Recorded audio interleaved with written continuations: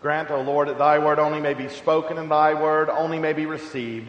In the name of the Father, and of the Son, and of the Holy Spirit. Amen.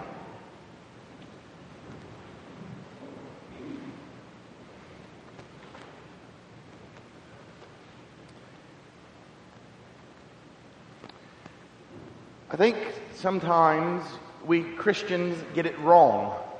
Or rather, we Christians assume things we ought not assume, such as the thought that the world at large is Christian, or that Christians have a privileged and foundational place within that world.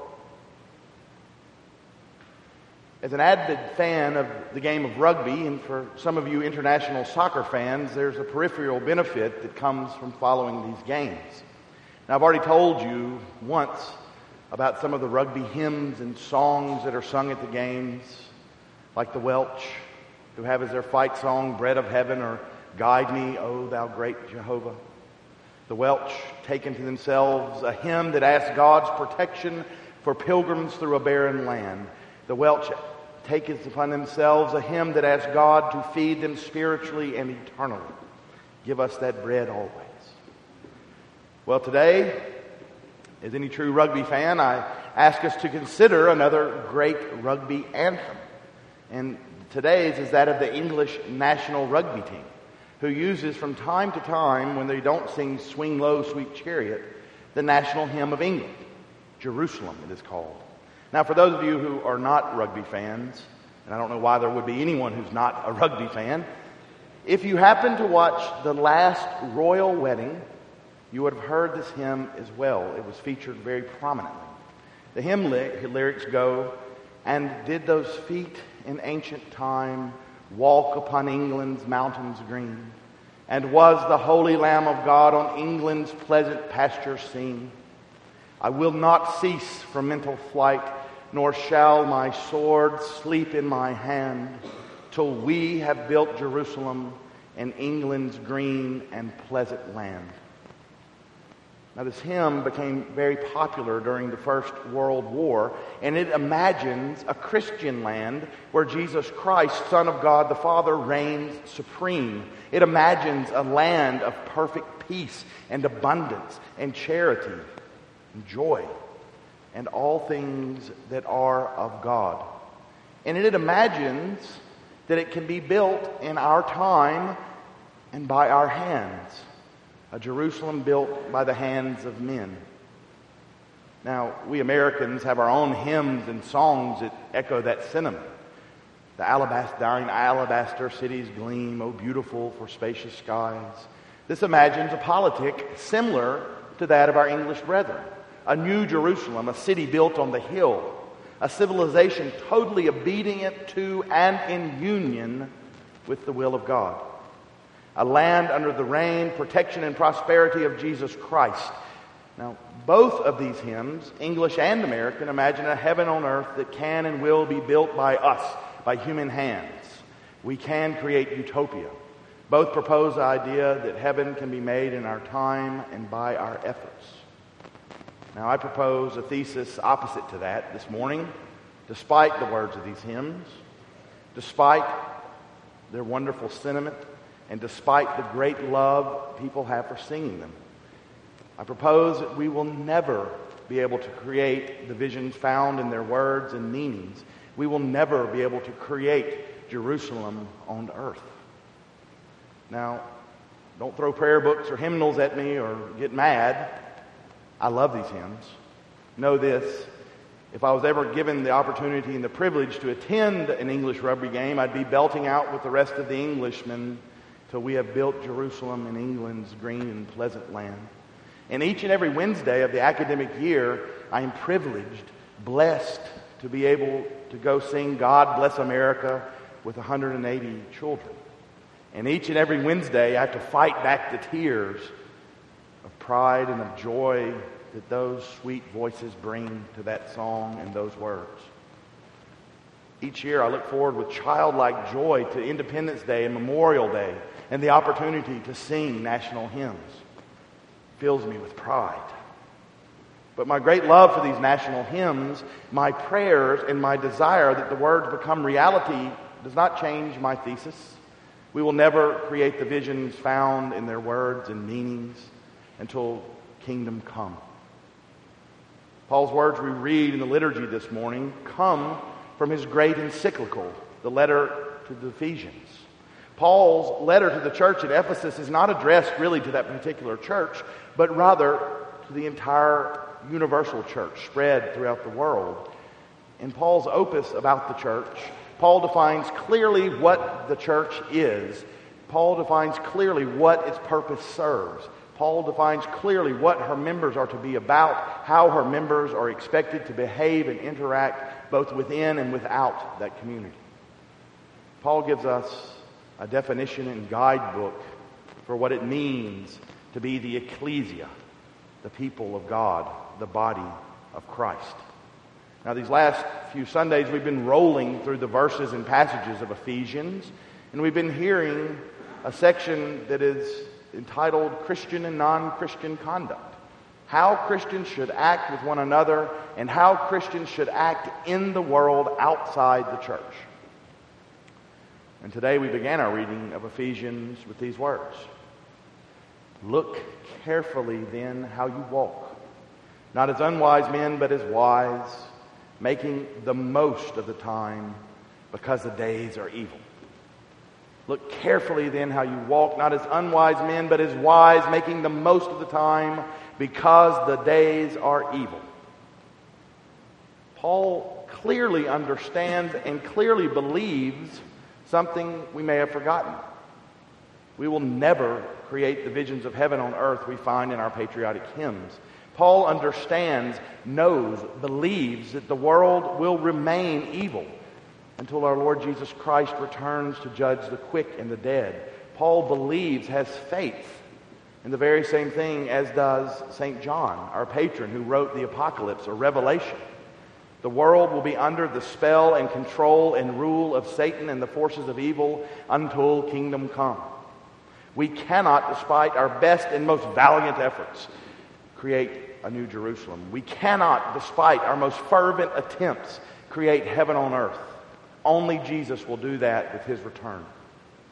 Until that day, the world belongs to evil and we must be on our guard.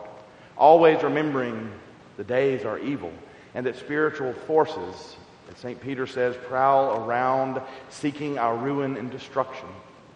Paul warns us we cannot assume a godly or right world that will nurture and edify us. I was shocked reading something recently produced by Dartmouth College, a university of great respect. They published a study that found that youth who regularly view movies with sexual content have a much greater tendency to engage in activities, sexual activities at a younger age. They have more partners, and they engage in what researchers refer to as unsafe practices. Now, I want you to think for a minute and take a guess, mental guess, don't everybody shout it out. Guess what percentage of mainstream box office movies produced since 1950 contain sexual content? 85%. Guess what percentage of G-rated movies? 68. PG movies? 82. What is the cost of this according to Dartmouth College? Children who get into situations they do not know how to handle, they are unprepared to handle. Children who are at a much higher risk of self-worth and self-identity issues. Children whose lives are broken. Children whose lives have a much higher risk of becoming broken before they even understand the consequences of their actions. And their actions do have consequences. Children who have no idea that virginity is a virtue and a great gift, something to be treasured. And yet, The world is only increasing its appetite for these types of things. The world is obsessed with sexuality, not as a function of a human within proper context, but as the essence of a person's being, of what it means to be human.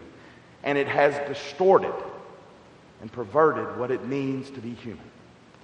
Look carefully then how you walk, not as unwise men, but as wise, making the most of the time, because the days are evil. Another example, I remember 2 distinct times in my life being shocked with news media coverage when they covered events where businessmen literally leaped off buildings to their deaths. Now, both were on or near Wall Street. The world at large has its religion, Wall Street, with its Bowling Green bull standing godlike over her rites and liturgies and goings on. Wealth and prosperity are no longer seen as great gifts of God to help the poor and to better civilization. Affluence is no longer seen as a burden and as a great responsibility, but rather the point and purpose and reward of life. He who dies with the most toys wins, it is said, not he who dies having given back the most wins. The standard and measure of a person's worth is no longer his or her contribution to society. The standard and measure of a person's worth is no longer his or her virtue, no longer his or her commitment to family and community. The standard and measure of a person's worth is no longer his or her sacrifice for the good and betterment of others. A man's worth is now cheapened to mean only how much money he has made. We end our reading of Paul's letter this morning thus: do not get drunk with wine, for that is debauchery, but be filled with the Spirit, addressing one another in psalms and hymns and spiritual songs, singing and making melody to the Lord with all your heart, always and for everything, giving thanks in the name of our Lord Jesus Christ to God the Father. Now, when I first read this and was preparing the sermon, my mind was drawn to prohibition and to the evangelical South, who says it is sinful to drink. It is sinful to consume alcohol. Your mind might be drawn to prohibition and those edicts against drinking, but that's not really what the apostle's speaking of. The idea of getting drunk with wine and being debaucherous, rather, is reveling in the evils of the world, reveling in the philosophies of the world, celebrating a perverted and damaging sexuality, bowing down before the Bowling Green bull, celebrating selfishness and self-serving acts, reveling in hedonism, celebrating those things that are not of God. So Paul says, don't do that. Don't bow down before pagan gods. Don't get drunk with the spirits of evil. Rather, address one another in psalms and hymns and spiritual songs. Paul tells us that instead of celebrating worldly things, we should greet one another and revel with one another in nothing else but church music, in hymns and psalms that give thanks to God, that have God as their end and purpose, that praise God, that pray to God, and that our celebration should always and evermore be focused on God and His salvation in Jesus Christ. When we get together to rejoice, to make feast, to make merry, it should be centered in Christ and not on the events and the philosophies of the world. We live, beloved, in the Lord Jesus Christ, in a world in which the church, in which the wisdom of God has all but lost the last shred of authority and importance. We live in a world which rarely you will hear a spiritual song or hymn. Rarely will you hear that uttered unless you're a rugby fan. We live in a world that is drunk with a religion that is not of God, so we must remember the instruction of St. Paul.